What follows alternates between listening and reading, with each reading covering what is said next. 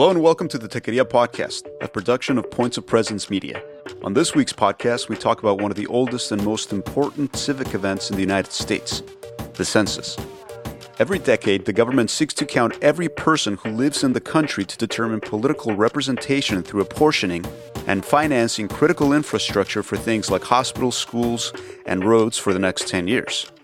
Counting children, for example, even the recently born, is vital because it gives them political and economic power.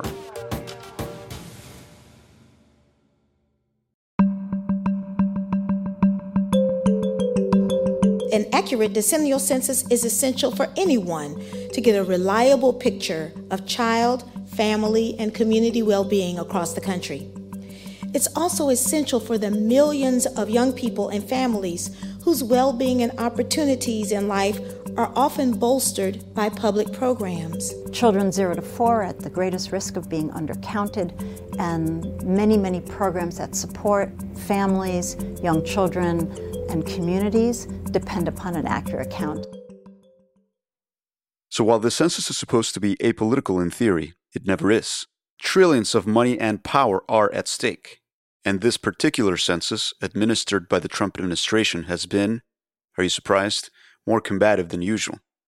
They sought most scandalously through legal challenges over the last few years to make it harder for immigrants and people of color to be counted. One way they did this was through a memo in the summer of 2020, which sought to allow the president to ask the Secretary of Commerce, who is in charge of providing the census numbers to the president, to create two different sets of census data, one with and one without undocumented immigrants. But counting immigrants as part of the census has been done since the country's founding. Many experts say this latest attempt is a logical extension of the current conservative Republican interest in racist, anti-immigration policy. Many lawsuits from civil rights organizations and city, county, and state governments have sought to block them. Some of the organizations leading the fight include the American Civil Liberties Union, the Mexican American Legal Defense Fund, the National Association for the Advancement of Colored People, and LatinoJustice. All represent communities that stand to lose representatives in Congress. The census has also been a topic of conversation in the Techqueria community Slack boards over the past year, with people worried about the effect a lower census number will have on their future. Some worked as enumerators, going door to door, meeting people at their home to make sure they were counted.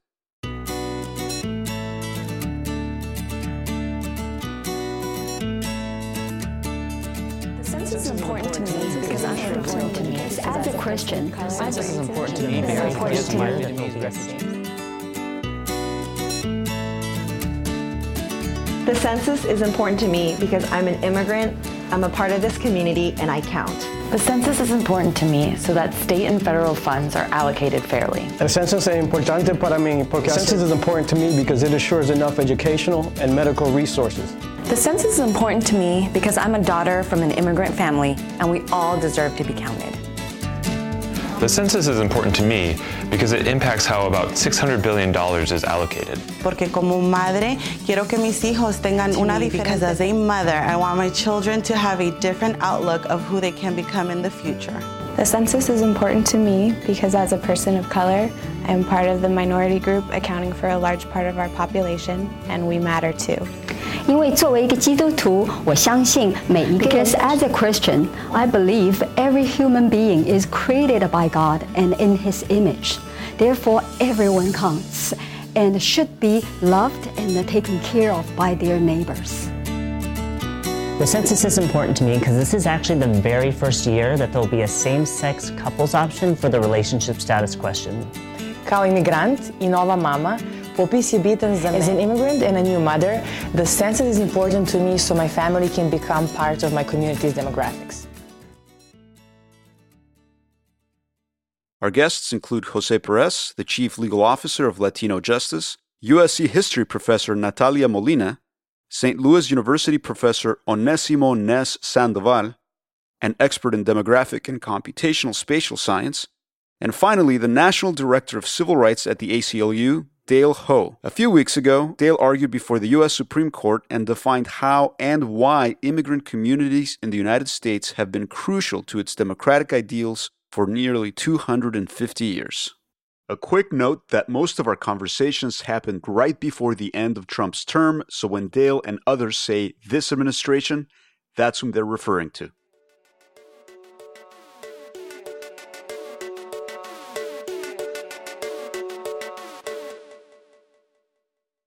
On November 30th, Dale Ho, the director of civil rights at the American Civil Liberties Union, argued on behalf of a group of nonprofits representing communities of color, including immigrants, alongside counsel representing state and local governments. Both were against the Trump administration's midsummer census memorandum.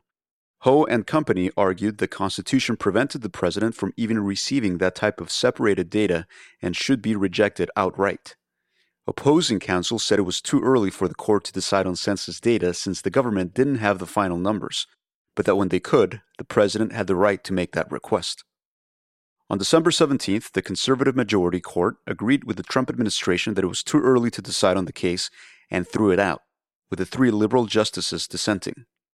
That gave Trump and company a month to receive the data before it turned over census administration to Joe Biden and his team. But on January 13th, the census announced they had stopped working on the Trump request. According to an NPR exclusive from reporter Hansi Lo Wang, people inside the Bureau described senior career officials who did not want to reveal their name for fear of retribution, telling people to stop working on creating an option to separate undocumented immigrants from the census data.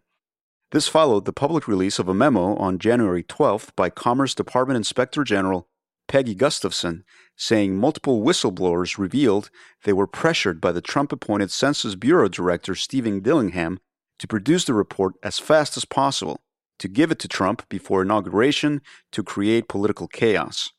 Gustafson said such a move would be indefensible and, quote, be misinterpreted, misused, or otherwise tarnish the Bureau's reputation. Ultimately, they did not go through with it. On January 20th, one of Joe Biden's first executive orders reversed Trump's summer action memorandum, effectively ending it. But as we'll find out, Trump and his tactics already likely caused massive harm to the county. On December 20th, the census released its population estimates, finding at least 330 million people lived in the country as of April 1st, 2020. Based on records of deaths and births, health records, and immigration estimates, the calculation is used as a check on the actual count submitted in person, over the phone, or online by each household, and then reviewed by census workers. And that estimate and how it was likely affected by Trump is where we started our conversation with Dale Ho. Hi, everybody. Today we're happy to have on the show Dale Ho, the director of the American Civil Liberties Union Voting Rights Project, the person who supervises the ACLU's voting rights litigation nationwide. He's a top lawyer who's been working on civil rights litigation for a long time, including working for the NAACP. And he's also a native of California, which we'll get to later on. Dale, thank you so much for being on. Thanks so much for having me on. Before we get to the specific questions about the argument that you put before the Supreme Court and the case itself, let's talk about the demographic analysis estimates that were released. Can you explain why or why not the numbers may affect your case? I'm guessing not. And then the follow-up question to that is, will the processing anomalies that people have been talking about due to the COVID-19 and to the Trump administration's actions to speed up the count against many career civil servants' wishes affect the final count? So I can start with your second question first, because I think that's it's immediate. It's changing all the time. You know, the census this year has faced, I think, unprecedented challenges because of the COVID-19 pandemic. Started behind schedule, and then the outreach process was delayed. It was difficult because of social distancing and folks not wanting to answer their doors more than usual. And then it got cut short by the administration. And as best as we can tell, it was cut short by the administration because the administration knew that if we had a complete outreach period, that would take longer and the data would come in sometime next year during the next administration. And the Trump administration wanted to be able to control the data, and specifically to do so they could jam through this policy of excluding undocumented immigrants from the census count. If it took until late January or beyond, then the incoming administration could reverse that policy, and that's what this administration didn't want to do. The catch is, though, they rammed everything through as fast as they could, but then the Census Bureau ran into what they're describing as data anomalies. They're saying that these issues aren't anything really unusual or out of the ordinary, but it's going to take a few months to sort it out. News reports from NPR and the Washington Post in December came out with an estimate of the number of those anomalies.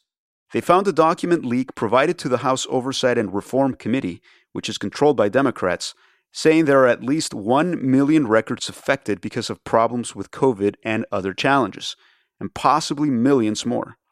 The reports say these data anomalies are from people living in group settings, including prisoners and college students.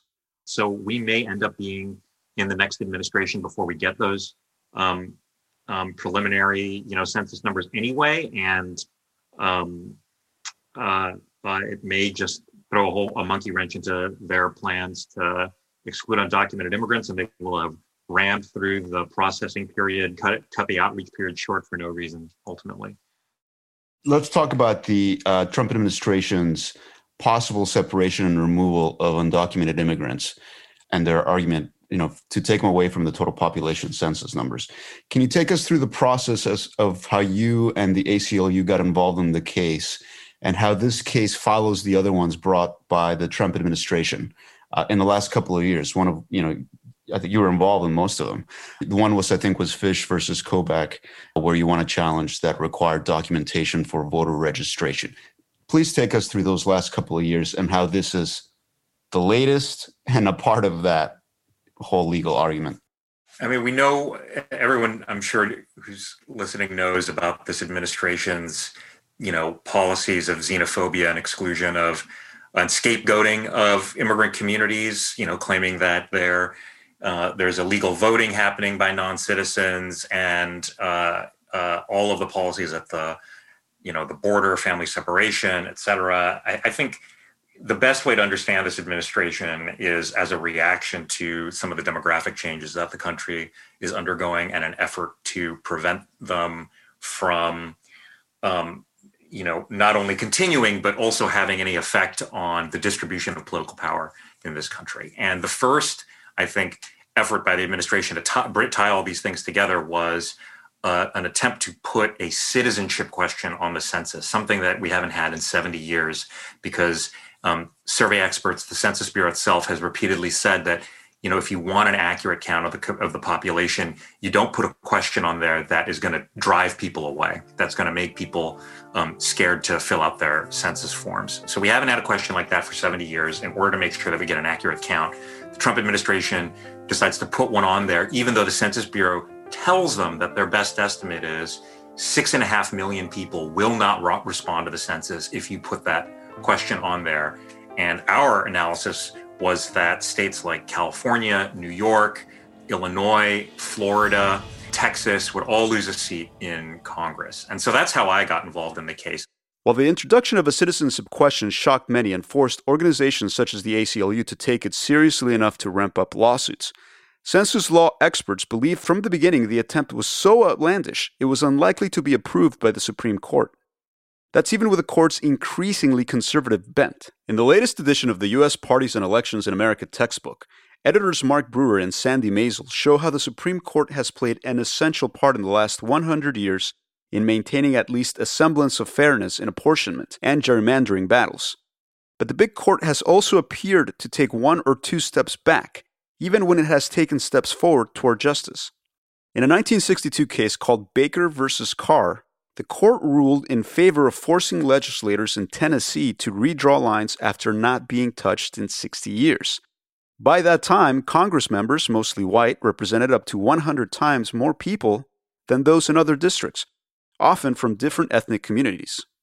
In subsequent years, the court defined, positively for fairness advocates, the accepted principle of apportionment as a one-person, one-vote precedent, where, quote, seats in the same body should have roughly the same population so that each person's vote counts equally. But the court has also, in the years since, allowed legally viable but manipulated gerrymandering, In 1987, the court ruled that gerrymandering could be a, quote, violation of the Equal Protection Clause of the Constitution, while also judging in separate cases that some state legislatures' obvious political actions during redistricting could still be legal. That's why it's been more challenging for legislators in states with consistent majorities of conservatives like Texas to draw districts that best and most fairly represent their population. To get a better sense of what others thought about the citizenship question battle, I reached out to Jose Perez, the Deputy General Counsel at LatinoJustice PRLDEF, formerly known as the Puerto Rican Legal Defense and Education Fund. This New York-based national civil rights organization has been around for decades. I serve as the legal director. I've been here now 14 years, and this is my second go-round. 2010, I did census work, and we work with national partners like NALEO, the Educational Fund, the National Association of Latino Elected and Appointed Officials, Hispanic Federation. Jose told me that the Trump administration argument for its citizenship question was not so different from the types of views you'd hear in hard conservative states that have benefited from those types of legal loopholes for years. The only difference is that Trump's team's actions were so obvious, crude, and based on a dubious legal pretext that they may have hurt their chances in the process. Directing the Census Bureau to add a citizenship question to the census. Given this dynamic, and particularly this president and the rhetoric and the policies and the harsh anti-immigrant, pro-immigration enforcement, arrest them, detain them, deport them. So now they want to add a citizenship question to the census on the pretext. And again, this has been demonstrated now after the fact in court records that Commerce Secretary had somebody from the Justice Department voting rights section write to him saying they needed to collect the citizenship information so that they could enforce the Voting Rights Act. Civil rights groups or voting rights groups like LatinoJustice and MALDEF and others like laugh at this assertion or take it with a big grain of salt, because we know this Justice Department under prior AG Sessions, Attorney General Barr, they have a voting rights section, but they have not brought an affirmative voting rights case in their entire 3.5 years that they've been in office. So this pretext that they needed this information in order to determine who were citizens, in order to engage in voting rights enforcement, was purely pretextual. And information has come out after the fact in lawsuits challenging the addition of the citizenship question, that partisan political operatives or strategists came up, and there are records, a top-level strategist who passed away, I think he was in North Carolina, but his daughter found these discs and records and disseminated this at groups and said, one of the things we'll say, if we raise this citizenship question and add this, what will that mean? That will diminish non-white participants from being counted, and thereby enhancing or improving the number of, say, white males, i.e. who are more likely to vote Republican or register and vote as Republicans than folks of color or immigrants or naturalized citizens. So clearly there were racial connotations and a blatant attempt to target, disempower, and disenfranchise Latinos.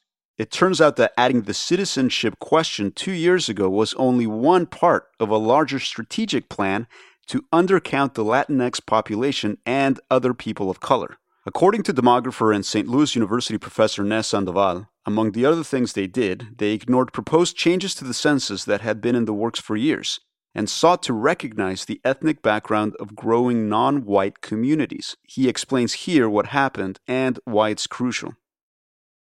You would do experiments to see how people understood the question and that they would change their responses based on a word here and there. And so when the Obama administration had proposed changes to the census, this was based on at least 5 years of experimentation, of questionnaire design, and saying, okay, by changing these questions, this is the worst case scenario, this is the best case scenario. And so I don't think people realize, like, Hispanic was supposed to be a racial category in 2020. And it had gone through extensive field testing, at least 5 years, maybe 7 years, 8 years of field testing officially to get the wording correctly. And then they added a second category for Middle Eastern and North Africa as a racial classification. And that was supposed to happen. And then the Trump administration decided we're going to throw that out at the very last minute, and they went back and changed the question. without any experimentation in the field. And so it's going to be interesting to see how people responded to the race question. So they took Hispanic out as a race and they took North African out as a race. But the way they asked it makes no sense based on what was supposed to be in its place. But I think that was a decision that they said that they wanted Hispanics just to be an ethnic category. I'm going to present with you a very objective debate of this, what was at stake here. About 50% of Hispanics, maybe a little bit more, identify themselves as white. Okay. So the question then became for the census is, well, we want a more accurate understanding who truly believes themselves to be white and who truly believes themselves to be Hispanic. And so the 2020 census was designed to force Hispanics to make a couple choices. Are you white? Are you Hispanic? Or are you biracial?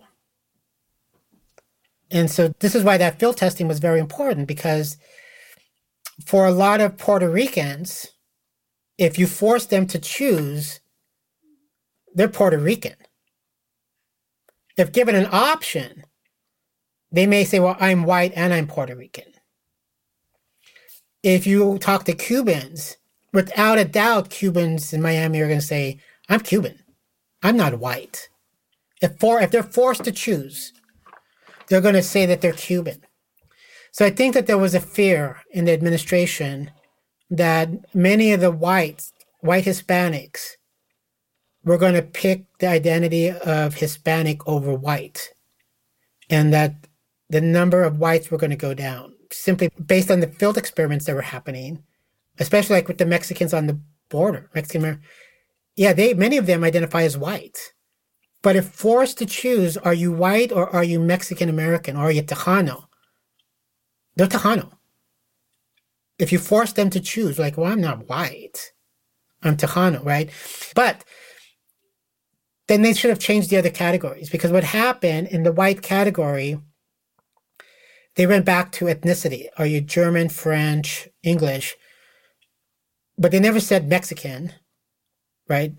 They took out those signals. How many Mexicans, for example, said, well, they're really talking about European whites now, and I'm just going to mark myself as other.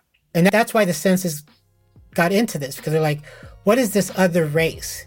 And I think it's like 96% of those who marked other were Mexican. And so like, well, let's just give them their category then. Like if they think they're another race, let's just give them that category. I think people are shocked that people from North Africa and the Middle East are classified as white, technically, officially. If you're Egyptian, you're white. If you're Moroccan, you're white. If you're from Jordan, you're white. And people are shocked. I'm like, no, that's not right. I'm like, no, look at the census from 2010. It says right there, in North Africa, Middle East, you're white.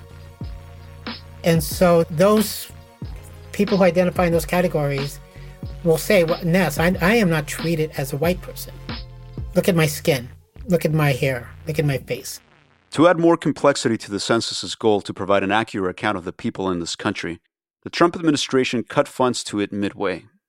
These cuts affected areas that needed to recruit and hire more enumerators that were a good cultural match for their communities.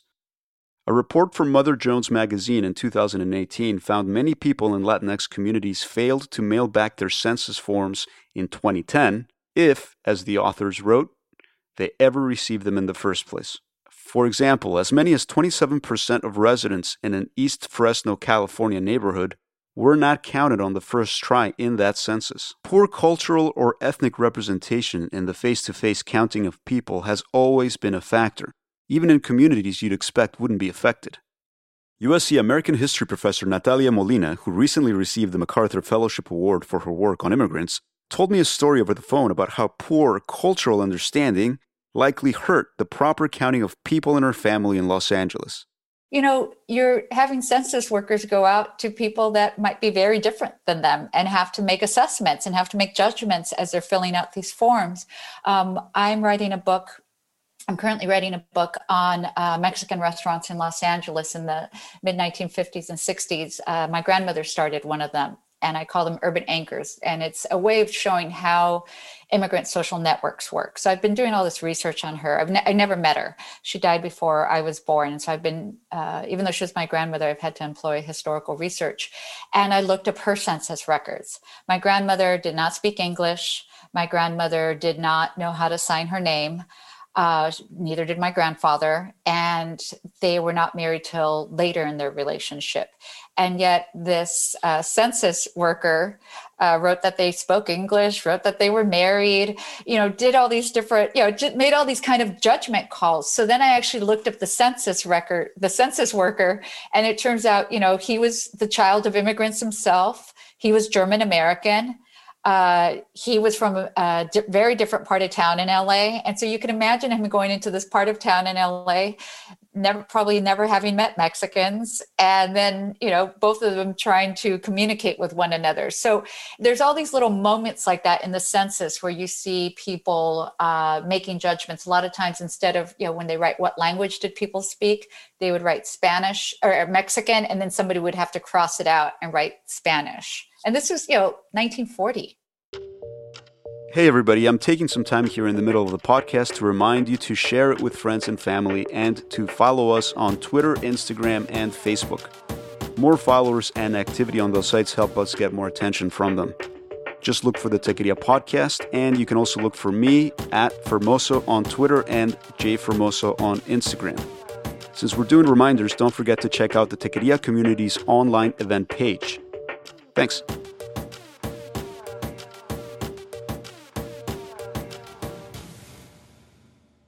Ultimately, the ACLU and other organizations and states won against President Trump's citizenship question in 2019. But as Dale Ho explains, that question was only the beginning of a legal fight over the census they've engaged with ever since. And that came to a head with the exclusion memorandum. The effect on diluting the representation and political power of immigrant communities in a way that, I think violates basic constitutional norms. People are supposed to have, everyone in this country is supposed to be represented in Congress, and states are supposed to get seats in Congress that are proportional to their populations. So if you're putting a question on there that's specifically intended to deter people from participating in the census, that's a direct attack on states with large immigrant populations and immigrant communities themselves. So we filed a case challenging that, and I argued that case in the Supreme Court, and we were fortunate to win last year. But then this year, the administration came back, and this is another case that just went up to the Supreme Court a couple of weeks ago, with a new policy which was going to seek to exclude undocumented immigrants altogether from the count that's used to divvy up representation in Congress. Now, that's something that has never happened in American history. We have always counted every person in the United States for purposes of representation in Congress. Doesn't matter if you're an adult or a minor, doesn't matter if you're registered to vote or not, doesn't matter if you're a citizen or not, and it doesn't matter if you have legal status or not.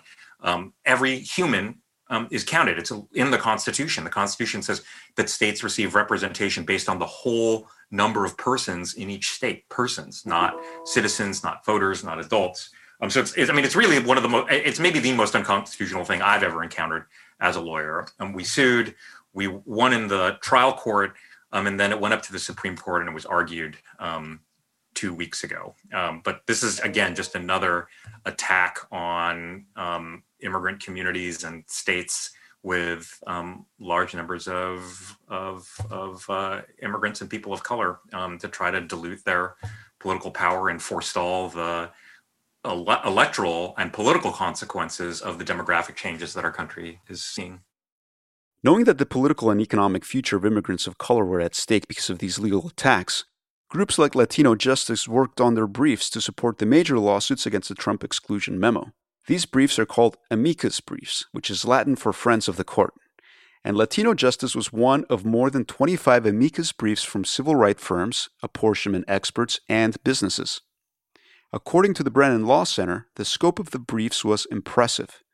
Michael Rosen, a scholar of apportionment law, argued in his brief They said that the 39th U.S. Congress, quote, deliberately designed the 14th Amendment to require an inclusive apportionment basis of all people, regardless of their citizenship status. A brief from the National Congress of American Indians said, Indians not taxed are the, quote, only people the Constitution's text excludes from apportionment, and undocumented people are not, nor are they analogous to Indians not taxed.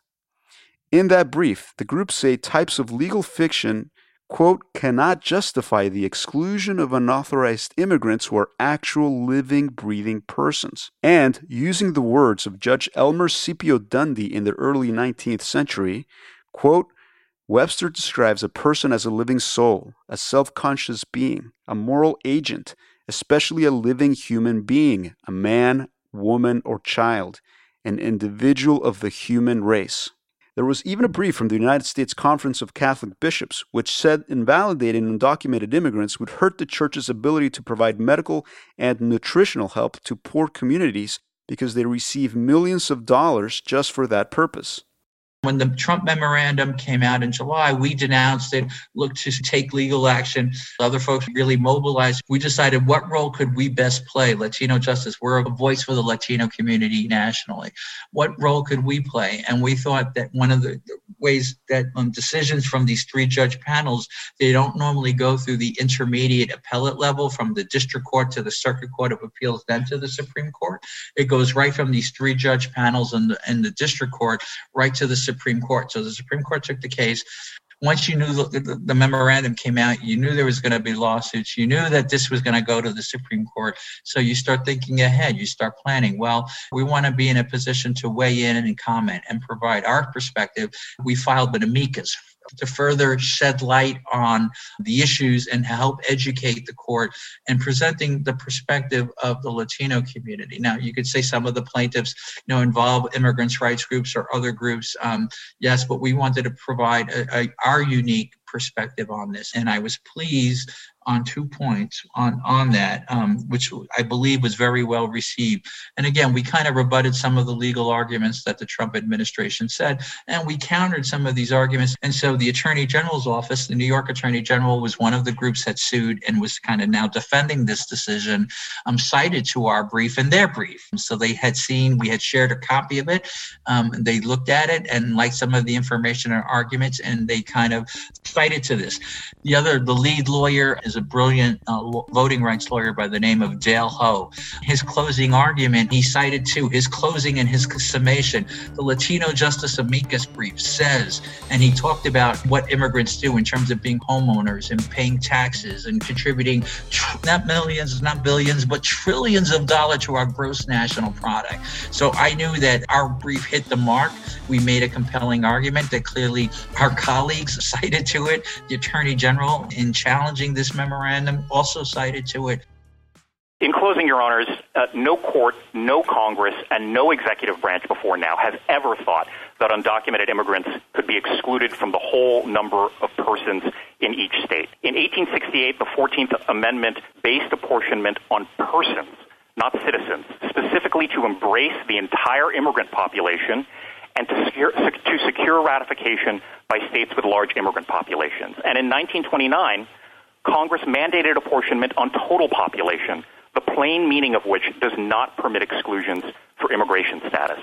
While the president may have some discretion in borderline cases, he does not have authority to erase millions of state residents from the apportionment based solely on unlawful immigration status. As the LatinoJustice amicus brief notes, undocumented immigrants contribute $1 trillion in GDP, $20 billion in federal taxes, 80% are essential workers, 1 in 4 are homeowners and pay property taxes. They're our neighbors, our coworkers, and our family members. They are usual residents under any plausible definition of that term. I listened to your argument before the court, and you brought up the historical present. As you said, it's the first time in American history that this has been done. You could talk about the specific examples you brought up. I believe there's the 1929 law. You mentioned 1790, right? Which, we're talking about extremely old laws that are at the core of the Constitution at the core of the country itself, that's the time of the founders. And when they were thinking about it, and there was the problem of slavery and the 3/5 compromise and how slaves were considered 3/5 of a person. And yet that eventually changed. I think it was 4 years or 3 years after the Civil War, right? So if you can go through some of those timelines in history and how it's so, I guess it seems so obvious to all of us, except the administration, that counting every single body is part of what the census is all about. Yeah. So there were three moments in American history where this question was considered, and every time, whether it was the founders or Congress, always decided that every person is going to get counted, with some limited exceptions. So first is at the founding. The one thing I will say is it's really interesting to me that conservatives complain about this, right? They say it doesn't make any sense to count people who aren't citizens or people who are undocumented immigrants, but they, conservatives claim to love history. They claim to love to be true to the intention of the founders, right? They sometimes call themselves constitutional conservatives. But when it comes to this issue, when it's contrary to their policy goals, suddenly you see some conservatives saying, well, I don't know, maybe we shouldn't worry about what the founders thought. We should think about what makes sense. It's really, kind of galling to see the hypocrisy. But okay, 3 times this issue was considered. First was at the founding, and then a few years later when the first census was taken in 1790. The founders said we could do this based on, voters, right? And at the time, remember, for the most part, it's only white men who have a certain amount of property, right? But different states have different rules on voters, and they wanted a uniform rule. So they said, we got to do it based on the number of people in each state, but we're going to make 2 carve-outs. One for, quote, Indians not taxed. That's the language of the original Constitution. And that was meant to reflect that some Native Americans who lived on tribal lands weren't really a part of the, American political community. They were part of a separate sovereign, and so wouldn't be counted in a state's representation. And then 3/5 of other persons, right? That's the euphemism for slaves, right? So Southern states with large enslaved populations, they're going to get some credit for those populations, even though the governments there obviously don't represent enslaved people and do not, look out for their interests. But that's the compromise that's made because the northern states, decide to give the southern states some political power. But then that gets reversed 3 years after the Civil War, as you were noting. In 1868, the 14th Amendment. This is the second time the issue is considered. Congress is debating, well, what are we going to do? Are we going to do voters? Are we going to do citizens?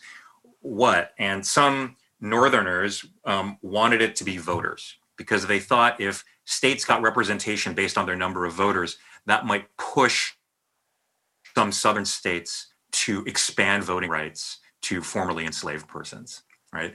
That proposal eventually gets rejected. And the reason, and this ties directly into the controversies today, is because there were a lot of, at the time, immigrants in northern states, like Irish, and other kinds of, Catholic immigrants who weren't citizens and couldn't vote in a lot of those states. And so the argument went, Massachusetts, New York, these are states that currently have a lot of representation in Congress based on their non-voting immigrant populations. We can't strip them of their representation. They're not going to favor the 14th Amendment, which, remember, the 14th Amendment is critical. That's what provides equal protection of the law for everyone, regardless of race. It's what makes everyone born on American soil a United States citizen, right? And so the compromise is made. Look, we're not going to push the South on voting rights for former slaves. What we're going to do is to get the 14th Amendment passed and ensure those principles of equality get enshrined in the Constitution. We're going to do it based on persons, not voters. But the good side of that is all immigrants are getting counted, right, in the Northeast. On September 17, 1787, delegates to the Constitutional Convention signed our nation's founding document in Philadelphia. To better understand the Constitution, 48 students from 12 Pennsylvania and California high schools traveled to the Supreme Court of the United States in December 2006. They discussed the origins, nature, and importance of the 14th Amendment with Associate Justice of the Supreme Court, Ruth Bader Ginsburg.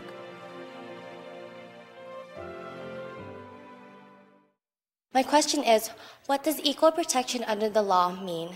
What does due process mean? Why do we have the 14th Amendment, and what would we do? What would we lose if we didn't have it?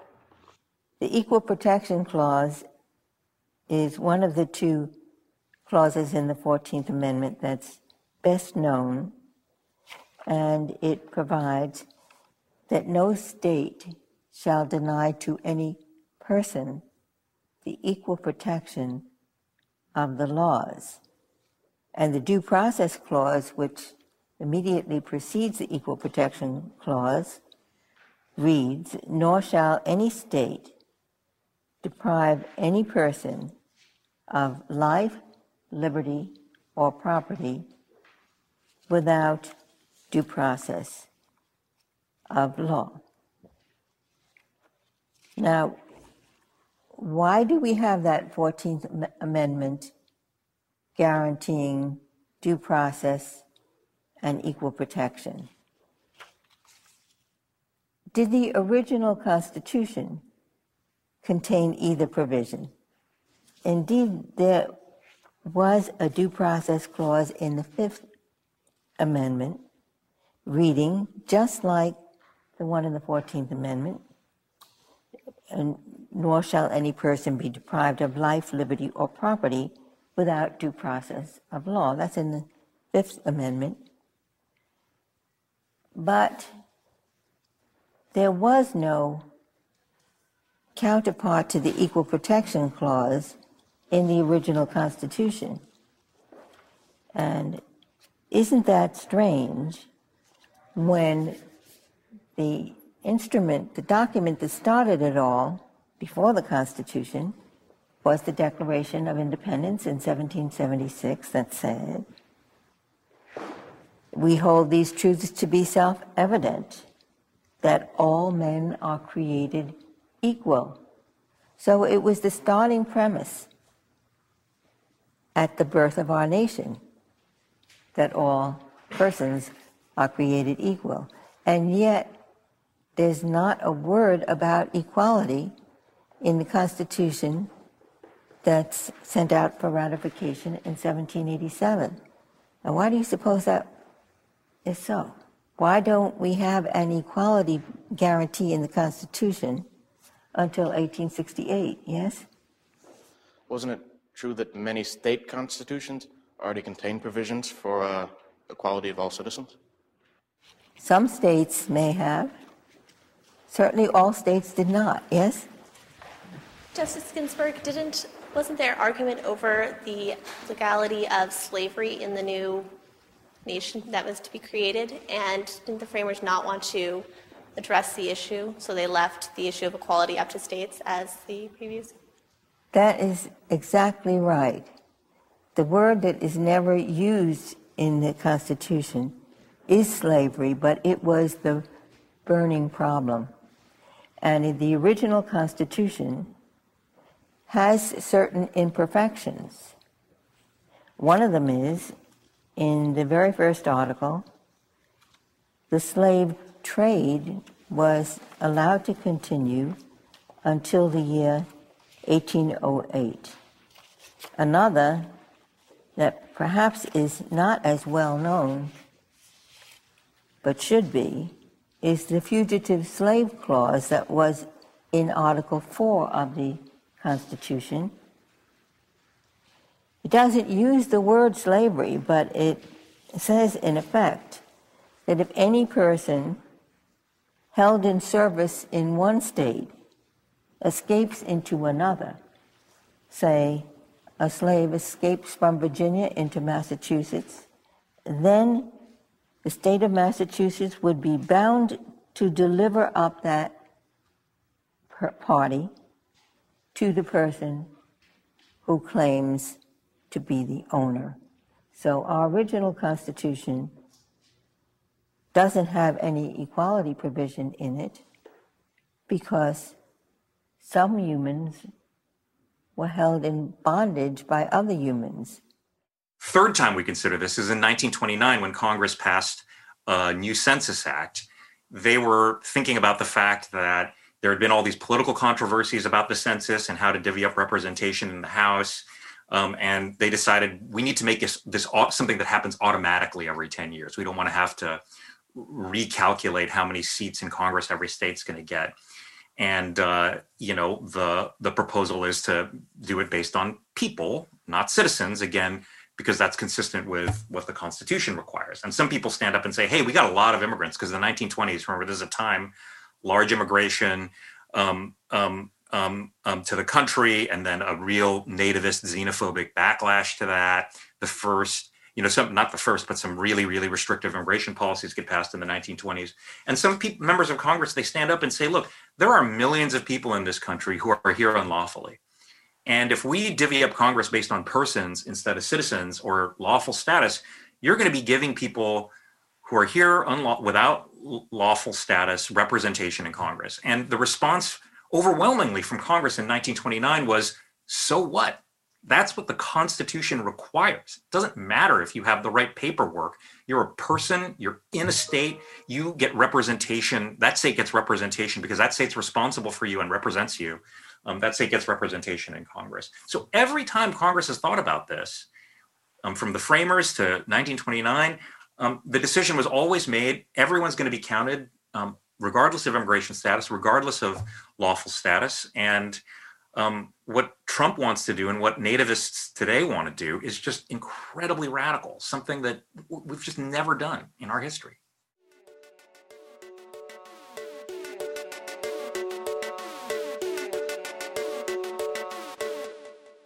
According to Molina, the history of the 19th and early 20th century immigration shows that U.S. courts did uphold the one-person, one-vote norm as a census rubric, even as life as an undocumented person around that time was quite difficult. Like today, people were treated differently based on their skin color closest to white. So when you're talking about ethnic whites coming over, you're talking about two different groups. You're talking about Northern Europeans and then Eastern and Southern Europeans. And even within those groups at that point, you're talking about like the late 19th century, you're talking about the early 20th century, before 1924. And in the first wave, you see a lot of people like from England coming more from the north and more Anglo-Saxon Protestants and a need for immigrants. Again, when we really need immigrants, there's really not these kinds of complaints about immigrants. And then you see that immigration shifting to Southern and Eastern Europeans, Italians, Irish, Greeks, Jews. And then you see more scrutiny over the kinds of immigrants that are coming. That's when you start having public health testing at Ellis Island, where you're looking at them for like ringworm and trachoma. And if they're pregnant, you send them back because they won't be good workers. They're being medically screened to be good workers. When we say we're a nation of immigrants, Statue of Liberty, at the base of that Statue of Liberty was a public health station that said, you're a little hunchback, you're pregnant, your eyes a little, cloudy.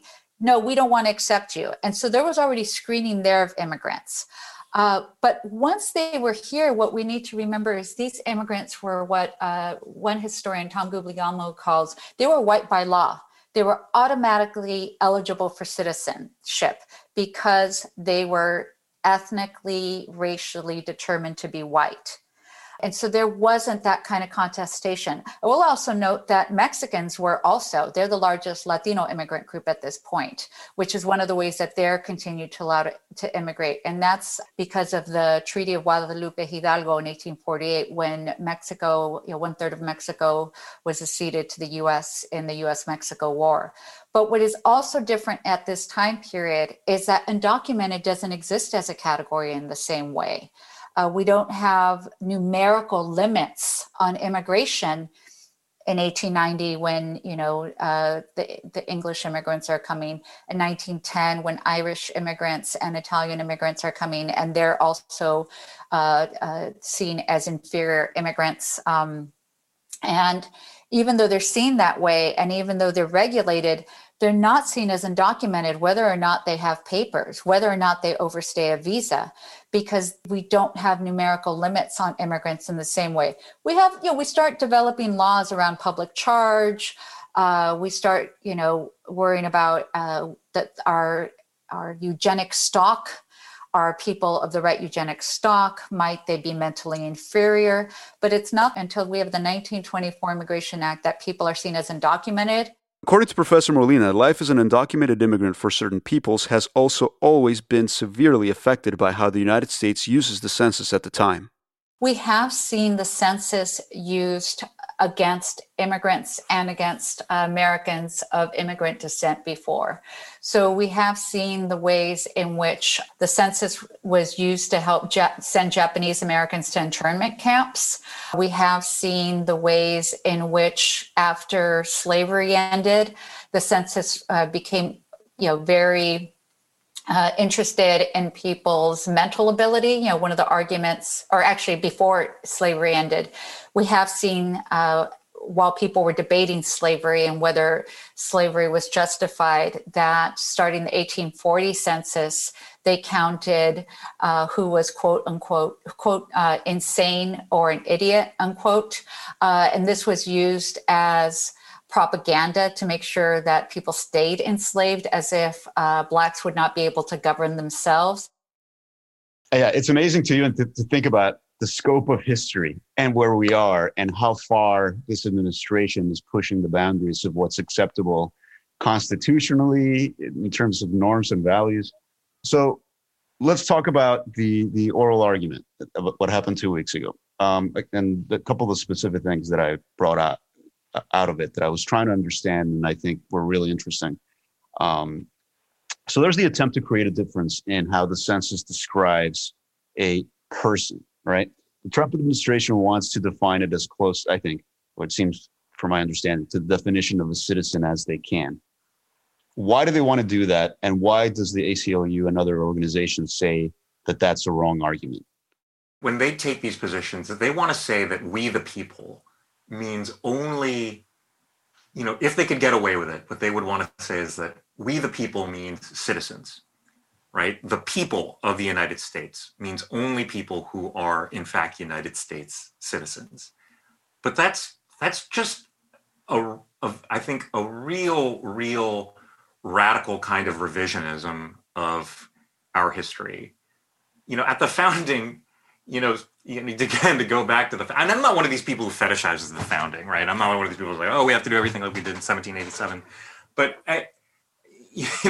we didn't have comprehensive immigration laws, right? It's not like, if you came to the United States, you had to, pass a test to become a citizen or something like that, the way that, we have that today, just people who lived here, who moved here, who lived here, that was the people, right?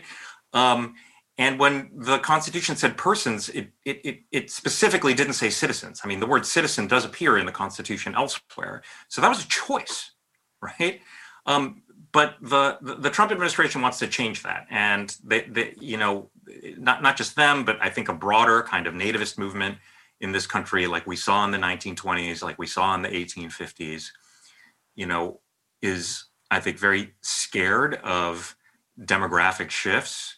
They're scared of people they perceive as the other, and they want to hold on to power however they can. And so despite the fact that it's completely ahistorical and contrary to practice throughout centuries of our history, they want to say, oh, well, if you're not a citizen, essentially you're not part of the people. Mm-hmm. And okay, maybe we can make an exception for people who are here, who have lawful permanent resident status here, people with green cards, LPRs. We're going to say maybe you're kind of, a probationary part of the people, but everyone else, no. You're something else. And whatever legal protections you have, those are gratuities that we can take away at any time. Right? You're not protected under the Constitution as part of the people of the United States. And I think that's, if there's a broad principle there, that's, other than just racism, right? I think that's what it is. And that's connected to the idea, the enduring ties argument too, right? Of like, what does it mean when you come in? I think there was a question asked to the newest justice, and she was like, seemed to be kind of in favor of the argument for immigration. She was like, well, somebody that's been here for 20 years has an enduring tie. It's obvious, right? They are part of the community. They're providing taxes. They're providing housing. They have jobs. That seems obvious. And yet that type of person, if they are undocumented or, in their words, illegal, then might still not be counted under their Yes. Right? Right. 2/3 of undocumented adults have been here for more than a decade, right? And it's hard to think of the word resident, right, and not include those people. I don't know how you could possibly do that. Now, you know, there's this case from 1993 where there was a challenge to the practice of counting federal personnel who are stationed abroad, mostly military and their families, right? And the Supreme Court said it's okay to count those people in the census and as part of the division of representation in Congress, because even though they're abroad temporarily, they have an enduring tie there. So the notion of enduring tie was meant to be something inclusive, to bring people in who are temporarily gone, right? But the administration now wants to come back and say, oh, well, if you're undocumented, it doesn't matter if you've been here for 10 years. You don't really have an enduring tie here. Your enduring tie is to somewhere else. And that is not at all how that idea, that concept of tie to a place was used in that case from 30 years ago. Trivia note, that case that I'm mentioning about people overseas, that was argued by John Roberts when he was in the Solicitor General's office before he became a judge and a justice of the Supreme Court. Talking about outside of the scope of the case, but as part of the ACLU, what are you hearing about what all of these attempts by the Trump administration have done to the actual census count over the last year? We have all of these attempts that are, patently racist. We have the COVID-19. We have all these issues.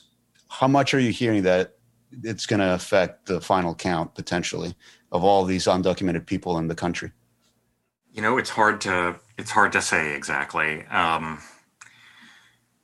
We know it's not good, right? I mean, the census depends upon people having trust in the government and trust that whatever answers and information they give to the government are going to be held confidential. And by law, they must be held confidentially. But when you have an administration that has tried picking up people for immigration violations in really, places that used to be thought of as sanctuaries, where you were,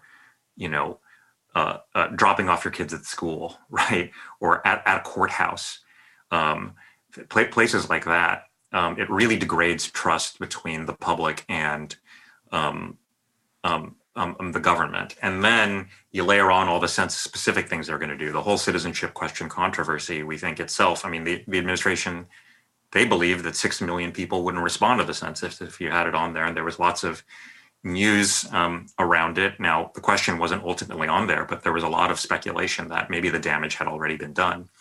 Now in the middle of the census outreach period, you have the administration announcing, we're not going to count undocumented immigrants at all for purposes of the main purpose of the census, which is to divvy up representation.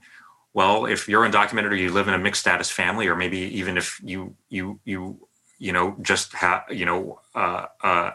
are an immigrant or have immigrants in your family, you think this just conveys a signal that you don't belong. And that's why we brought the case when we did in kind of a hurry. We were really worried that with, I think at the time, maybe 10 weeks left of census outreach and the numbers being really low in terms of people responding to the census, that that policy, if it's just left hanging out there, would deter census participation. And we got it blocked temporarily. But again, I think there's a fear that that message that you don't belong has been conveyed, or that you can't trust the government has been conveyed, and undoubtedly, probably caused some people not to participate. And what happens to an immigrant's mindset that's not counted as an American is also essential politically today and in the long term. USC professor of American Studies Natalia Molina talked about contextualizing the legal and cultural effects of the Trump administration's attack on the census. She told me that they always lead to immigrants of color feeling a sense of separation in their own home, usually through fear, forcing them into decades-long decision-making that hurts their health education, and job prospects? You know, unfortunately, Jose, this is a multi-pronged fight. And so during the pandemic, what we're seeing is the way in which immigrants are under assault in so many ways. Just today in the paper, I was reading about how President Trump's limits on immigrants is fueling food lines, that even legal immigrants aren't going to accept government assistance for themselves or for their citizen children because they're afraid this will threaten their chances of getting a green card. So we know that once we tell immigrants that they don't count, undocumented immigrants that they don't count, that it has these ripple effects in the community, not just for them, but their family, their neighborhoods, anybody who's afraid that they can draw attention to their families, even for DACA students. You know, for years, DACA students were told, oh no, please apply, you know, you're eligible, this is safe. And then we had a president that said, we're gonna deport you. So there's a lot of fear out there, and this is especially important during a pandemic. You do not want people to be scared of the government to the point where they do not get the vaccine. Unless a majority of us get the vaccine, we will not develop herd immunity, and we will continue to spread this virus. And so there's a lot of interconnected social, political, economic, and health factors at play here. I want to talk briefly about something, and I'm going to read some of my notes here, about something that seems to be potentially harmful down the road in the administration's argument from what I was hearing. And maybe I'm wrong. Maybe I didn't understand it right. So you tell me. The Trump administration wants to know whether it's possible to actually exclude about 10 million people out of 300 million. And part of why they may not be able to do it is because it has to be completed. But they say they probably can't do it because it's a complicated thing to separate what was described as a scrambled egg of millions of people by a couple of justices. In other words, it's a hard thing to do technically. But in this podcast, we think about the technological side of what could be done in the future with more efficient tools. So if it's easier in the future to find people in their homes, say through cell phones or some other means, could it still be possible to remove them in the future? What worries you about had the administration's argument, coupled with the conservative justices' questioning, could be used in the future where that technical separation could be easier to do? Yeah, that's a concern of mine, exactly what you're saying. The administration's saying, you know, look, we're not necessarily going to exclude all, you know, estimated 10.5 million to 12 million undocumented immigrants because we can't identify them all in the census. So we're just going to exclude whomever we can identify. And it's not going to be that many people. Might not even change representation in Congress because the numbers might end up being so small. But I'm worried about setting a precedent whereby if that gets okayed, then 10 years from now, a different administration that's preparing for it, the census, you know, in advance more, you know, is able ultimately to implement it, right? And that's why I think it's really critical to get the court to say, this is not okay, this kind of policy. Now, it's possible the court's going to say, we just can't tell exactly what the administration's going to do, so we want to hold off on any kind of definitive ruling and send us back to the trial court to see what exactly they come up with, and then we'll take it from there and we'll relitigate this in January. Starting from square one, but yeah, I am concerned about, you know, I don't want to just sort of like breathe a sigh of relief because this administration is incompetent, right? Like they can't carry out their evil plans. That doesn't mean that they can't do a lot of damage or set some really bad precedents that a more competent but equally, you know, bad intentioned administration in the future could end up doing a lot more damage. Before we get to a future where it is much easier for the government to get every person's data in the country using GPS-enabled triangulation that is now illegal, I wanted to find out about the specific statistics issues experts at the census faced. So I reached out to census officials, but their data analytics officers cannot speak until after the census numbers come out. Instead, I talked to Ness Sandoval, who we heard from earlier. He is the co-director of the PhD program in Public Conceptual Policy at St. Louis University and an expert in spatial inequity. the study of statistics that accurately finds and portrays data in cities without using randomness. Sandoval's insight is that data randomness cannot accurately predict accurate figures in communities, especially those of color. That is, he says, because decades of policies have concentrated inequality in cities on purpose. This work has won him acclaim as one of the foremost leaders in understanding demographic changes in America. When we look at maps, we want to map out poverty, we want to map out where Latinos live, where the African American population lives. And if you follow the basic principles of statistics, we would say, well, based on these ideas of statistics, things should be randomly distributed throughout a metropolitan region. And so that's what kind of motivated me to get into this idea of spatial inequality.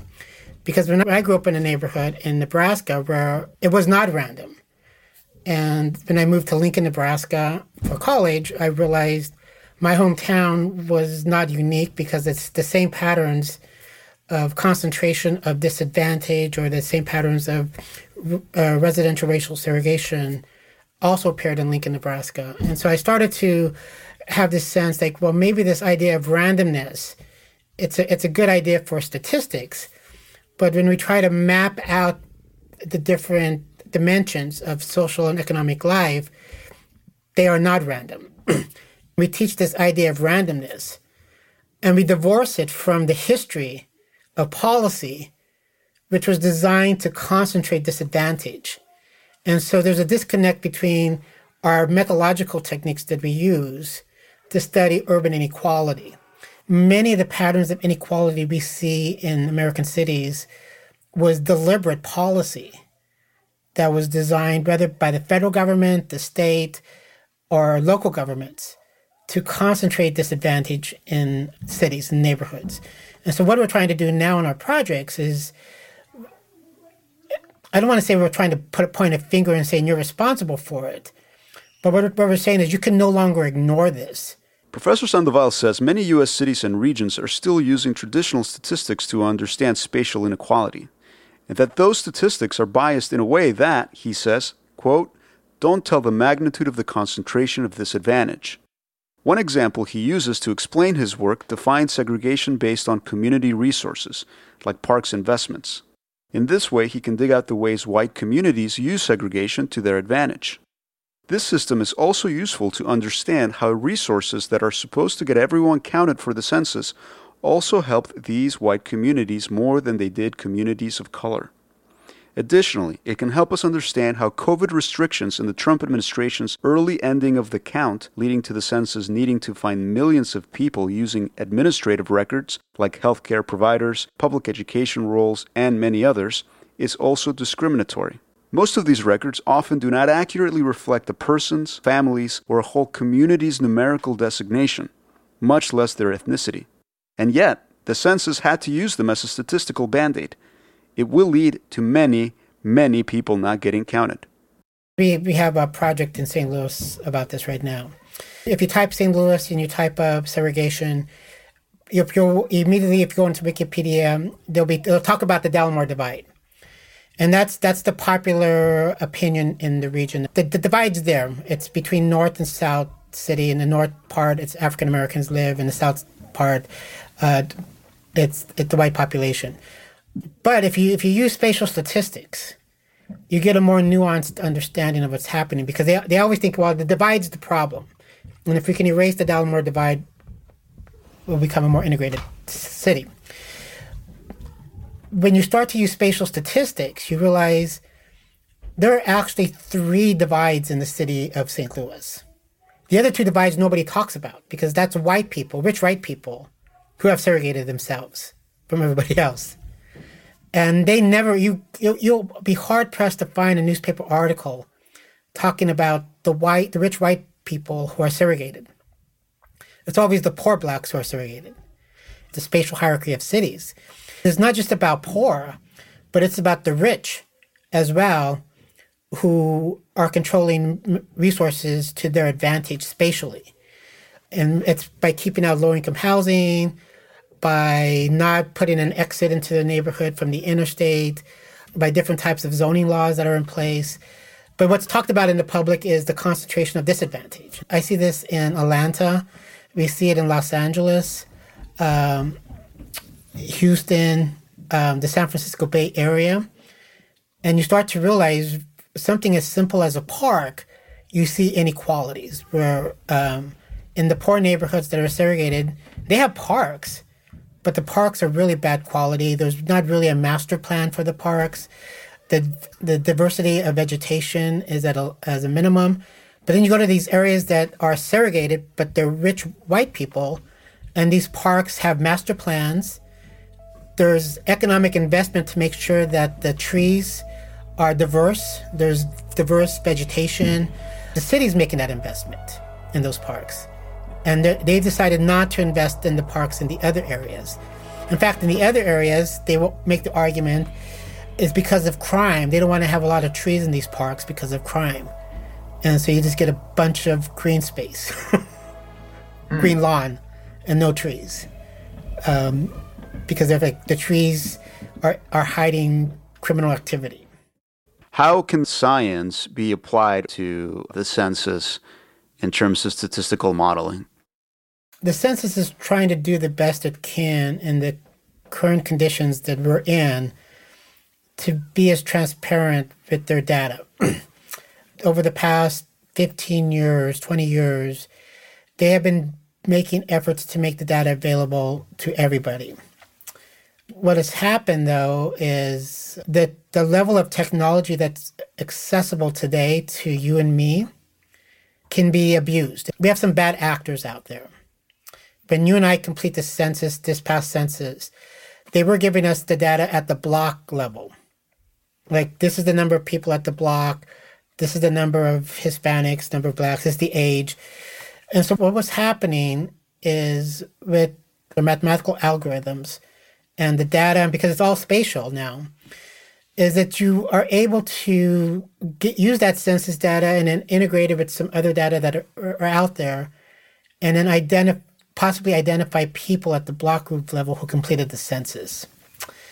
And that's a no-no, because the census is saying that it's confidential. We don't want you to do this. And it's even more applicable because of the American Community Survey. And this is what the Supreme Court issued the ruling today about the immigration question on the census. That, people are answering that question on the American Community Survey, and we can get that data down to what's publicly available, down to the census tract. Or what some people can try to do is they take that data and say, well, we think that this household is the immigrant, based on data from school districts, based on data from public and local sources. And then they're trying to triangulate the data to identify people. This was not possible 15, 20 years ago, but we have the technology today to do this because our computer power is cheap, memory's cheap. And so the census is going to try to give us as much data as possible so we can map it out and kind of see what's happening block by block. But they also have to protect those who completed the census with the understanding that at no time would their identity be exposed. This census was completed with administrative records. Because of COVID, they couldn't go out. So they used, and this is why I think the government was trying to close the census very early, because they're like, we don't really want to go count people. We're going to use the administrative records to count people, because in the administrative records, you have these other ways to tie in this data. And so that's my hunch of why there was not urgency among the administration to go actually count people. Taxes, Medicaid, Medicare, school district. Yeah. And so if you looked at when the decision was made to extend it, there were huge gaps in terms of every state in terms of completing the census. Then all of a sudden, those gaps closed. They closed not because people were going and doing interviews face-to-face. They closed because the administration was using the administrative records to close out those cases. And so an example would be, like in my household, for example, if I had not completed my census, they could have said, well, Ness Sandoval, we have his administrative records for Medicare. So we don't need him to complete the census. We're just going to get his administrative records. He lives at this house. That's missing. Let's close it. And we're just going to use his Medicaid record as part of the census. Mm-hmm. We don't know to the extent what the implication is, but for example, my Medicaid record would have said I'm white, because that's what it says, not Latino. So I would have been classified as white in the 2020 census. And then I'm fairly positive because my wife and my children are not on that record. They would have not been counted in the 2020 census. So instead of five people being counted in my household, only one person would have been counted. So that would have been an undercount of 4 people. And so I think that this is, and we know in Louisiana, because of the hurricanes, they didn't even get 100% count from the administrative records. I don't think we're truly ever going to understand the magnitude of what happened with the 2020 census. We just know it's going to be really bad. It's going to be a tremendous undercount. I believe in the month of September, between 5 to 8 million households were counted using administrative records, which is a lot. To make it seem like the separation of the census likely wasn't that big a deal, Trump lawyers spent a lot of time avoiding answering a fundamental question. Would separating the data lead to massive changes in congressional representation? Check out this exchange between Jeffrey Wall, the acting Solicitor General for the Department of Justice back in November, and Supreme Court Justice Sonia Sotomayor. Mr. Wall, as I understand and read the memo, the president's memo, he says he intends to exclude every alien who does not have permission to be here in the United States. Now, yes, he limits this to where it's feasible to identify that. But right now, his policy is, if I can identify them, no matter what the reason is for them being an illegal alien, I'm going to exclude them from the census. Following up on Justice Alito's question, aren't those the very categories that you already say that we've been told there are going to, some of them who's in ICE is going to come by December 31st? And then by January 11th, the Census Bureau says that it intends to provide the president with the information, quote, necessary to fully implement the presidential memorandum. I'm quoting the Census Bureau. So if I take that at its face, it means that the number is not going to be 60,000. The number intended is substantially large. And I think that was Justice Alito's point, which is the Census Bureau has been collecting data about undocumented immigrants from other agencies for over a year. I don't see how you can represent to us that you don't think it's going to be a substantial number. 3 quick points, Justice Sotomayor. First, I don't think that's actually an accurate statement of the memorandum. You're certainly right that that's the policy, but there are 2 built-in limitations. One is whether it's feasible, and the second is whether the president decides that he has the legal discretion to exclude all of these subsets. And the subsets might have different legal analysis depending on the kind of ties they have or the type of status they have. But Mr. Wall, I'm a little bit questioning of that for the following reason. The Census Bureau already defines what residency is, where you're living, as a snapshot date of April 1st, 2020. Now, whether you're in a prison, in ICE detention, we're told by one of our amici that 57% of the people in detention will eventually be released to the United States, either through asylum or through some other mechanism. So I am not sure how you can identify any class of immigrant that isn't living here in its traditional sense. That this is where they are, this is where they were on April 1st, and where they intend to stay if they can find any way to do it. While most immigrants can be identified through administrative records, as Justice Sotomayor stated, it is also not a task that is absolute. Many cities, counties, and states have created laws that prevent federal agencies like the Census from identifying all immigrants through docs such as their DMV records. Jose Perez notes the broad scope of this issue and how it has led to political battles in his state. Trump directed, to the extent federal agencies can determine, collect information on who's undocumented. Well, there are certain sources of information where they know. All the folks, immigrants who are in removal proceedings, folks that are in immigration detention, we now know that they've shared this information. Folks who had applied to U.S. Citizenship Immigration Services for DACA, deferred action, all the dreamers who got deferred action, folks with TPS, temporary protected status. All these folks don't have permanent legal status, right? But they're in this kind of deferred interim status.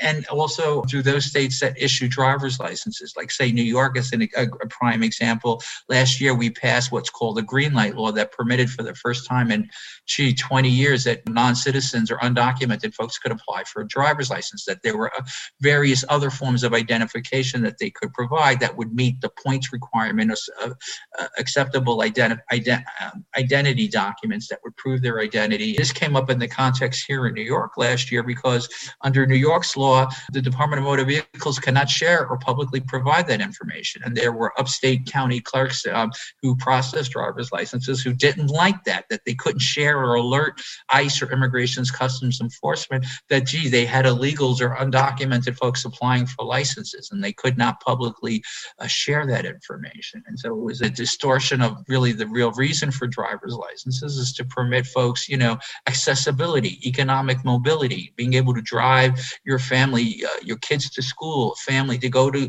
your place of worship, to take for medical emergencies or doctor's appointments. Again, that, not every, I'm spoiled. I live in New York. I live in Manhattan, New York City. I have public transport. I don't know. It's a different story nowadays, but we have public transportation. There are trains, there are buses. This is not the case for much of the country, and particularly once you get out of urban areas. So having the ability to drive without the fear of being stopped or ticketed and potentially arrested, and any contact with criminal justice clearly could have devastating collateral consequences if you're undocumented. So this is the climate that we're in. Trump that issues this directive, try to collect this information. Some states shall remain nameless, are more than willing to try to provide this information. Other states, New York was one of those, no way in heck are we going to cooperate or share or give you any information. What came out of that day for you, from your argument and from the argument from the administration side? How strong do you think is their case, especially what we just discussed in terms of the historical precedent, and how strong is yours? I think their case is extremely weak, and I was heartened to see that a number of the more conservative justices seemed to suggest the same thing. Like Amy Coney Barrett, the newest justice on the court, had a few comments where she seemed to express a lot of skepticism towards their opinion. Brett Kavanaugh did as well. So that's heartening to me. These are justices who claim to take history seriously, and it's hard to take what the government's arguing seriously from in a historical context. So I feel really good about where the court is on the constitutionality of what this administration is trying to do. That is, they'll find it unconstitutional if they, reach that question, and they might not, because they might decide there's too much uncertainty about what exactly the administration's going to do. They say they can't identify many undocumented immigrants. We don't know who they're going to identify. Maybe different subgroups can be treated differently under the law. Right now, different groups of students who are away from home get treated differently. College students get counted in college towns, but high school and younger kids in boarding school get counted with their parents. And maybe there's some flexibility with certain populations, and we don't know what populations the administration is going to actually target. It's possible the court could say, we just don't know. We think it's too uncertain. There shouldn't be a ruling now. Go back to the trial court when we know exactly what they're going to do and do it all over again. So that's possible. But I feel very confident that they're not going to just say, this is okay, that it's okay to just exclude all undocumented immigrants from the count. And that's good. And I think that's a sign that, as difficult as it's going to be for civil rights in this court, for the foreseeable future, there are some issues that we can continue to win on. And so the court on December 18th, as we noted, did rule on the case. saying there was not enough information to decide on whether the memo was constitutional or not. It's a delay that Ho and the 3 dissenting justices said was unnecessary. Justice Stephen Breyer said the ruling, quote, risks a needless and costly delays in apportionment. This is the continuation of his quote. Whereas here, the government acknowledges it is working to achieve an allegedly illegal goal, this court should not decline to resolve the case simply because the government speculates that it might not fully succeed.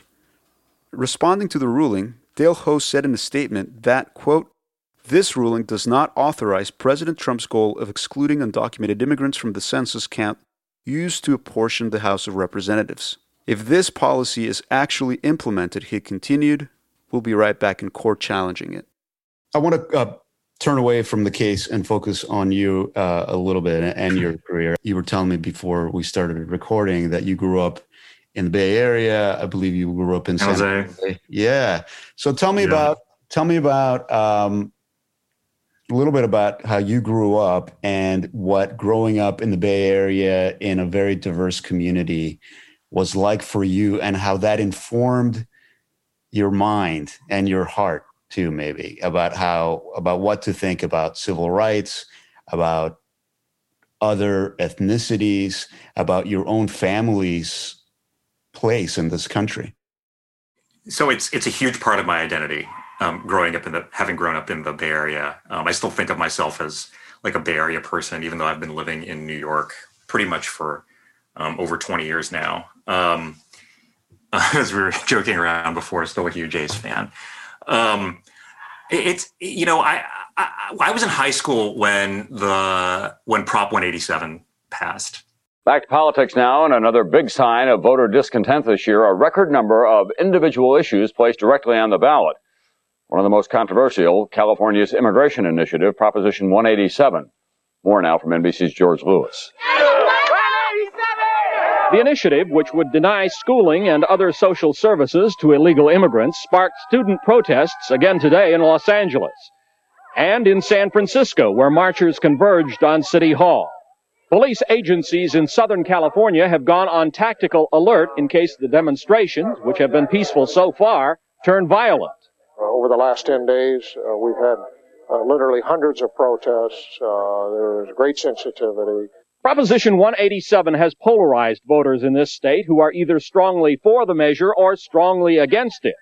I feel like that was a big moment in my political awakening because I sort of like intuitively felt like it was wrong and couldn't really articulate it. And then when I started learning about kind of the practical impact of it and how it in almost every case would do the opposite of what the proponents of it were hoping for. Like proponents would be like, in their words, illegal immigration costs us so much money, blah, blah, blah, blah, blah. And then you learn that actually implementing Prop 187 would be like kind of disastrous fiscally, right? And like, cause people to like do things like forego medical care and end up in emergency rooms ultimately in the long run. And, all just every social ill that the proponents of Prop 187 were claiming to care about, they would actually be contributing to by stigmatizing and demonizing undocumented immigrants. And that's for me, like when I started realizing like, it's not that there are sort of like two kind of coherent, like well thought out positions on an issue like this, right? There's one that is like consistent with like my values and civil rights and treating everyone with basic dignity.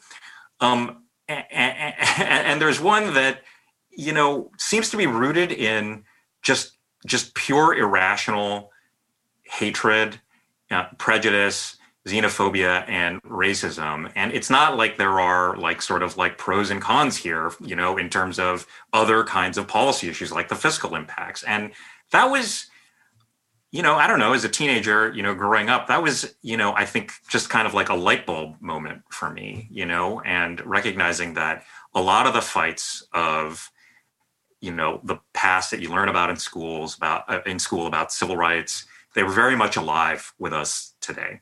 And I went to a high school that very much valued, conversation and work in social justice. We had like a community service requirement of, 100 hours before graduation, which, actually is not very much when you think about it. But as a teenager, it felt like a lot because you wanted to be going to parties and whatnot, right? But which high school did you go to? I went to Bellarmine in San Jose. Oh, very cool. Yeah, I know it. Yeah, and it was a school with a very large Asian American, very large Latinx populations, and it was not as diverse as the Bay, right? But certainly more so than a lot of environments that I've been in since. And I think that really inculcated an appreciation for difference in me and a commitment to social justice and civil rights and racial justice in particular. And I've tried to carry that with me over the last, 25 years since high school. Where's your family from? Are you second, third generation? Yeah, it's not a neat story. My great grandfather on my mother's side came over from the Philippines, and then he brought over one of his daughters who had been left behind in the Philippines, and then she brought over one of her nieces, and that's my mom, right? So when I'm calculating from that side of my family, I'm like, third, first, what? I don't know, right? Like, 3 generations of immigrants on that side. And then my dad came over for grad school. He's ethnically Chinese, but he was also from the Philippines. So he and my mom both grew up in Manila, but came over at different points in their lives. My mom right before high school and my dad after college. And they met at Cal in the I House. That's that's incredible. Yeah. My mom was apparently like, some kind of official social chair of the I House and was like organizing the parties. And my dad apparently would like never come out of his room because he was studying all the time. And she like made him come out to parties, and that's how they met. That's very sweet. What else do you think is important for people to know before we go about this particular case and about the issues that the Trump administration has brought up? A lot of them up against immigration. We've had the wall.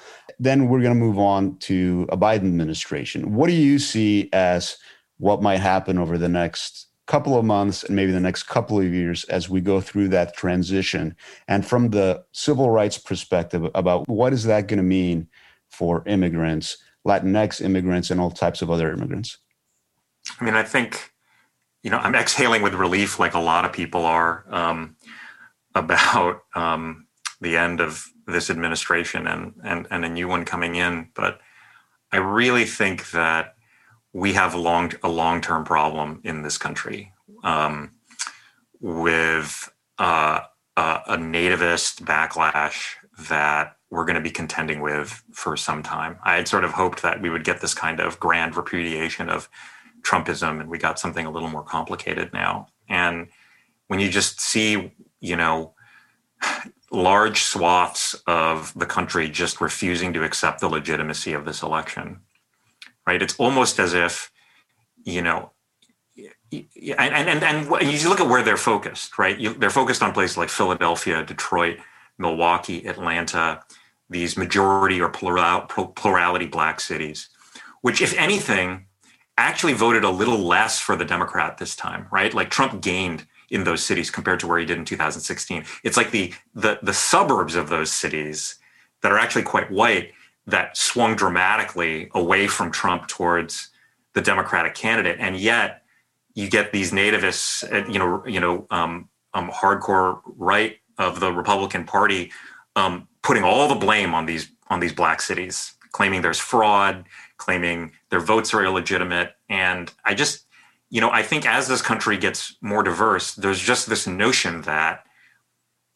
is taking root in parts of the Republican Party, and not just sort of at the margins, but within the mainstream of the party, that it's inherently illegitimate, right? That there's something un-American about Black and brown and other people of color, and their votes are illegitimate.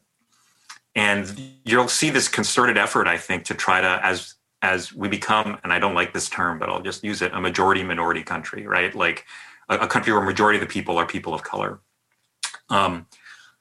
this effort to hang on to, I think, what will be white minority rule.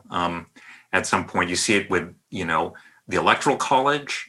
Around by 2040, we'll be this majority minority country, but we'll also be projected anyway to be a place where 70% of the population lives in just 15 states, right? That's crazy in terms of what that'll mean for the Senate, in terms of what that'll mean for the Electoral College. And it will be in these disproportionately white, disproportionately rural areas where there's, disproportionate political power. And we're going to have a reckoning as a country at that point, and whether or not we really truly believe in democracy and the equal worth of every individual or something different. And it does make me a little unsettled when I think about decades from now. I also wanted to ask our other guests what they thought about the end of the Trump presidency, Joe Biden, and what regular people should do concerning the census in the following year. Whether that is continually being aware of what's going on, like listening to something like this podcast, or possibly helping their communities redraw the maps. I think the one positive we can take from this election, more people came, despite all the politics and the shenanigans and the rhetoric, more people came out to vote than ever before. That is phenomenal. More Latinos came out to vote than ever before. That is the real story. So Latinos are finally mobilizing, they're coming out to vote. How do we capitalize on that? How do we grow from that?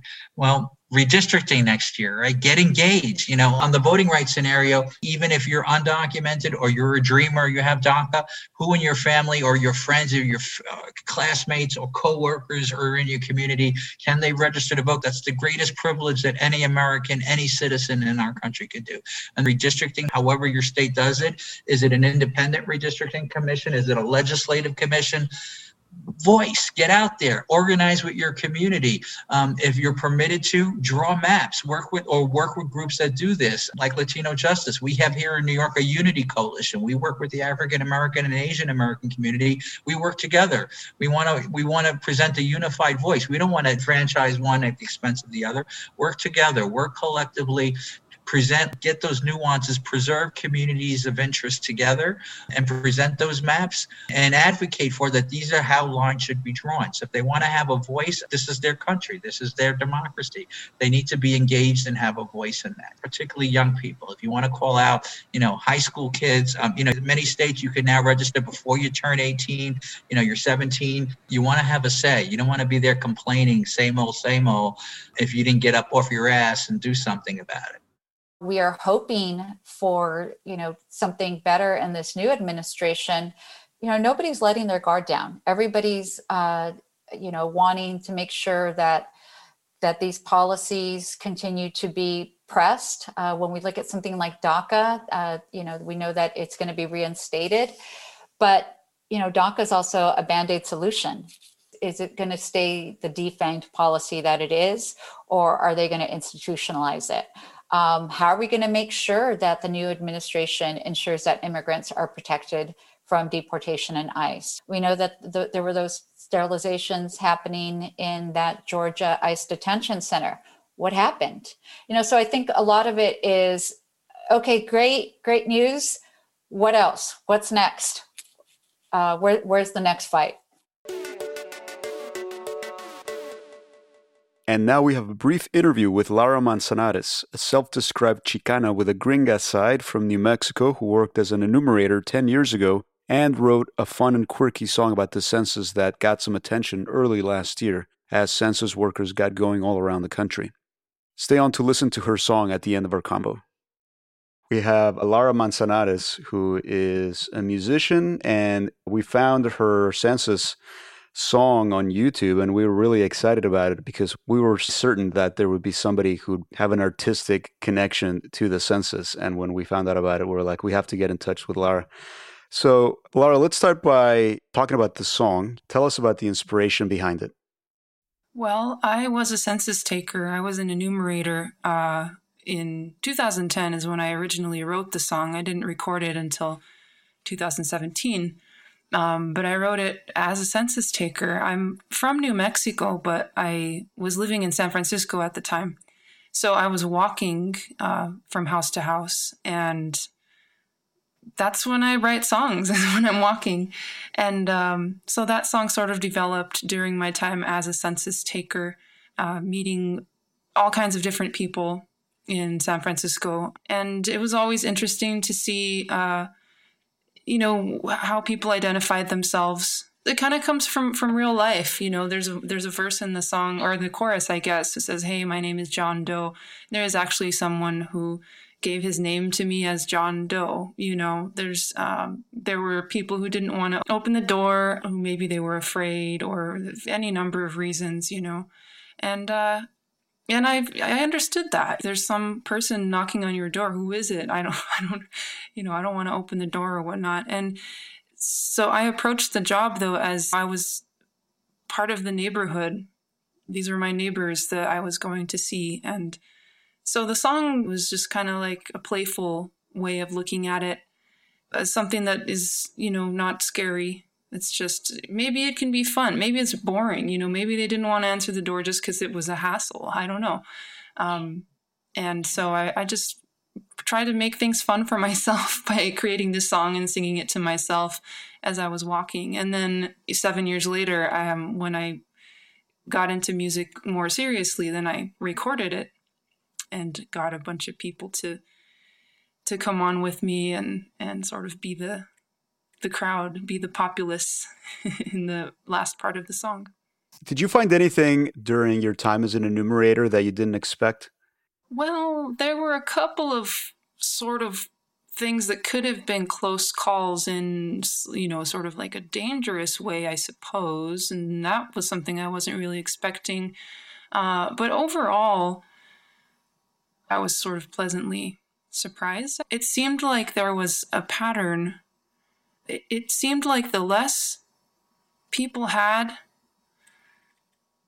the friendlier they were. Because I had a couple of neighborhoods. I was in the Mission and Bernal Heights and Noe Valley.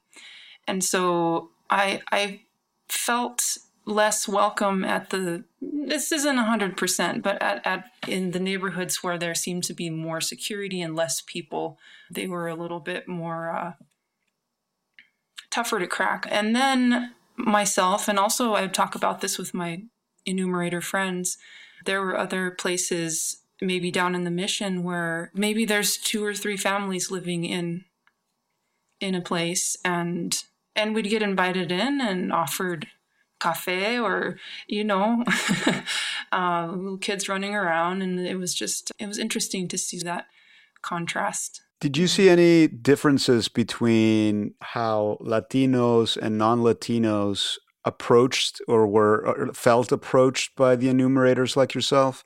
Did you face resistance, especially in the Mission? Yes and no. I mean, another thing that I found as a census taker was that there is no 100% of anything. 100%. I don't mean ethnicity. I mean like ways people respond. People are very individual. But I encountered, yes, resistance at times, or just fear. Fear from the Latino community at times. My ability to speak Spanish, I think, helped with that. And there was one gentleman who actually ran away from me on the sidewalk because I had visited his residence before and nobody was home or something. And, we leave a note. We leave a note that says officially, like, we're from the census, call us or whatever.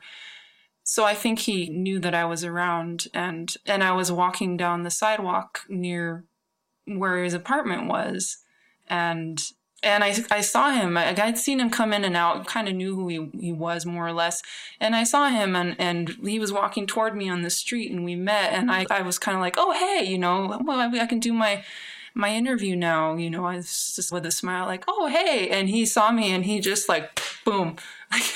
He turned and he ran, and I thought, man, I'm like, I get it, but also it made the job interesting, that's for sure. Yeah, and it was someone in that same building that gave me John Doe as their name. Yeah. What made you decide to want to be an enumerator for the census in the first place? And following up that question, how much did you know about the census and its importance while you were growing up in your community? Well, I decided to be an enumerator. Part of it was out of necessity. I was in grad school. I was in design school.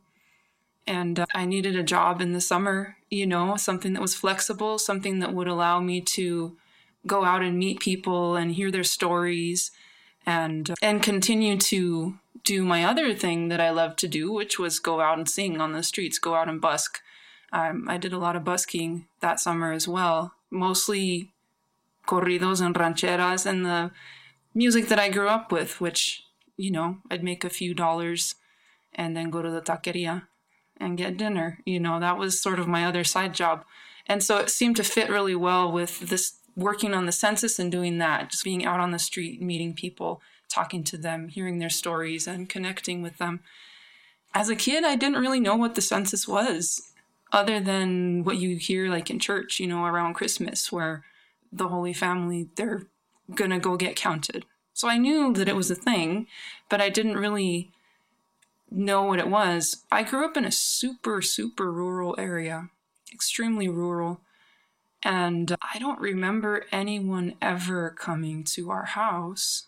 If the forms came in the mail, I don't remember anyone ever talking about it, or maybe my parents filled them out and just didn't say anything. So I didn't really have any knowledge or consciousness about the census as a kid. It was one of those things that you'd see on TV as happening. New Mexico is sometimes a little bit like its own country. And so there were things like the census or other things that we would, see on TV as happening. But that was like, that was like over there. I hadn't really ever experienced it until I started working for the census. So you said that you became a little bit more serious about your music a few years ago. Tell us about that and how you've incorporated some of your experiences. And also, that's really interesting that you studied design. Have you brought in a lot of what you learned in design into your music somehow?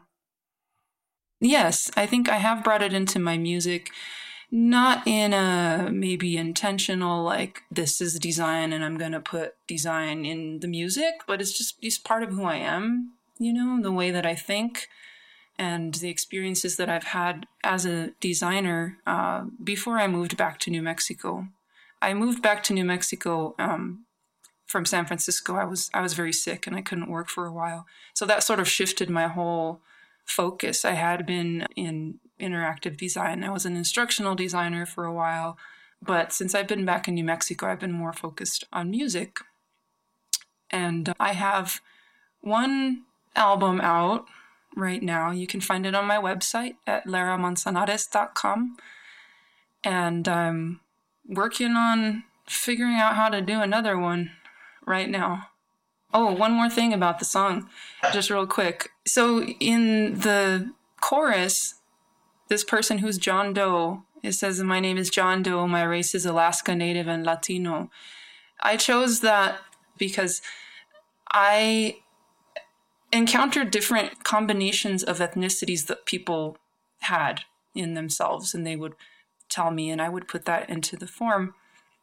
And I kept waiting for someone to identify as Alaska Native, because that was just the box that never got checked. And it's San Francisco. There's a lot of different kinds of people here. And so that was a combination, that Alaska Native and Latino, that in my mind was like, on the form, that's one that no one ever, that's a combination of ethnicities that no one that I interviewed ever said that they were. So that was like the unicorn for me, it was like, yeah. So you created it instead of finding it on the... Yeah, I created it sort of, as I'm just waiting for you to say, hey, I'm this person, I'm Alaska Native and Latino. Like, so that was just a little inside thing. That's awesome, because it's the type of thing where I'm sure that there is somebody out there that is that, and that's the point, is that everybody has a specific story, and they all should be represented. Well, Lara, thank you so much. Great, thank you so much. Hey you, please open the door, I can't wait anymore, my poor feet are aching. Hey you, light on. I got something to write on. Guess I'll come back tomorrow. And the next day. And the next day. And the day after that one. Have no fear. I'll be right here. Just waiting for you to say, hey, my name is John Doe. I live in a condo. My race is Alaska Native and Latino. And my roommate, hell, how should I know? His name is Donald or something. Hey, can you come back tomorrow? La da da da. La da da da. Guess I'll see you tomorrow. And the next day. And the next day. And the day after that one. Have no fear. I'll be right here. Just waiting for you to say, hey, my name is John Doe. I live in a condo. My race is Alaska Native and Latino. And my roommate, hell, how should I know? His name is Gavin or something. Hey, can you come back tomorrow? La da da da. La da da da. Hey, wait a minute. I thought you said his name was Donald. Guess I'll see you tomorrow.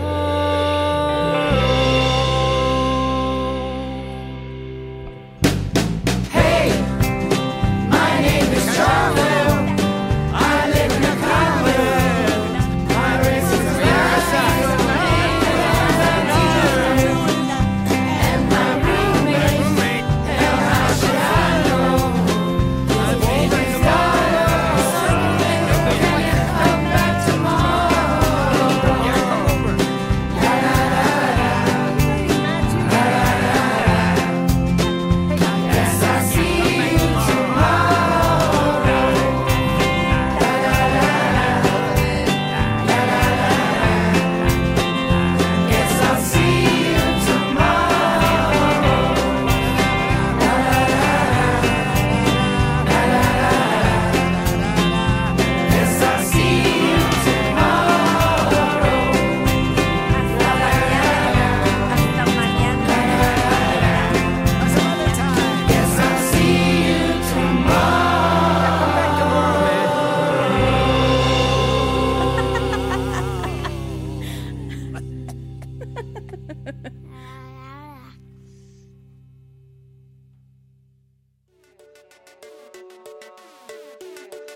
That is today's episode of the Techqueria podcast. I hope you've enjoyed it and learned something new. I'd like to thank our guests, including ACLU Civil Rights Director Dale Ho, Professors Natalia Molina and Ness Sandoval, and LatinoJustice Counsel Jose Perez. Look for an additional conversation on YouTube with a Techqueria community member, Amalia Torres, talking about how she was one of the enumerators last summer and how difficult it was day to day. Neil Godbole produced this podcast at the Airship Laboratory Studio for Points of Presence Media, and I'm the host, reporter, and story editor. We want to remind you to please take a few minutes of your day to review and rate the podcast on the podcast platform of your choice, and if possible, do let your friends and family know about it through social media. If you let us know, we'll retweet and repost your comments. We'd really appreciate that. And, of course, if you're a member of a company who you think would be a great advertising partner, please let us know at contact@pointsofpresence.io, and you can also connect with me on Twitter, Instagram, or email, which you can find on social media. If you haven't heard any of the previous podcasts, we invite you to do so. We work very hard at Points of Presence to bring you a new perspective on underrepresented communities. Hope your new year is starting off well. Take care, and see you at the Techqueria.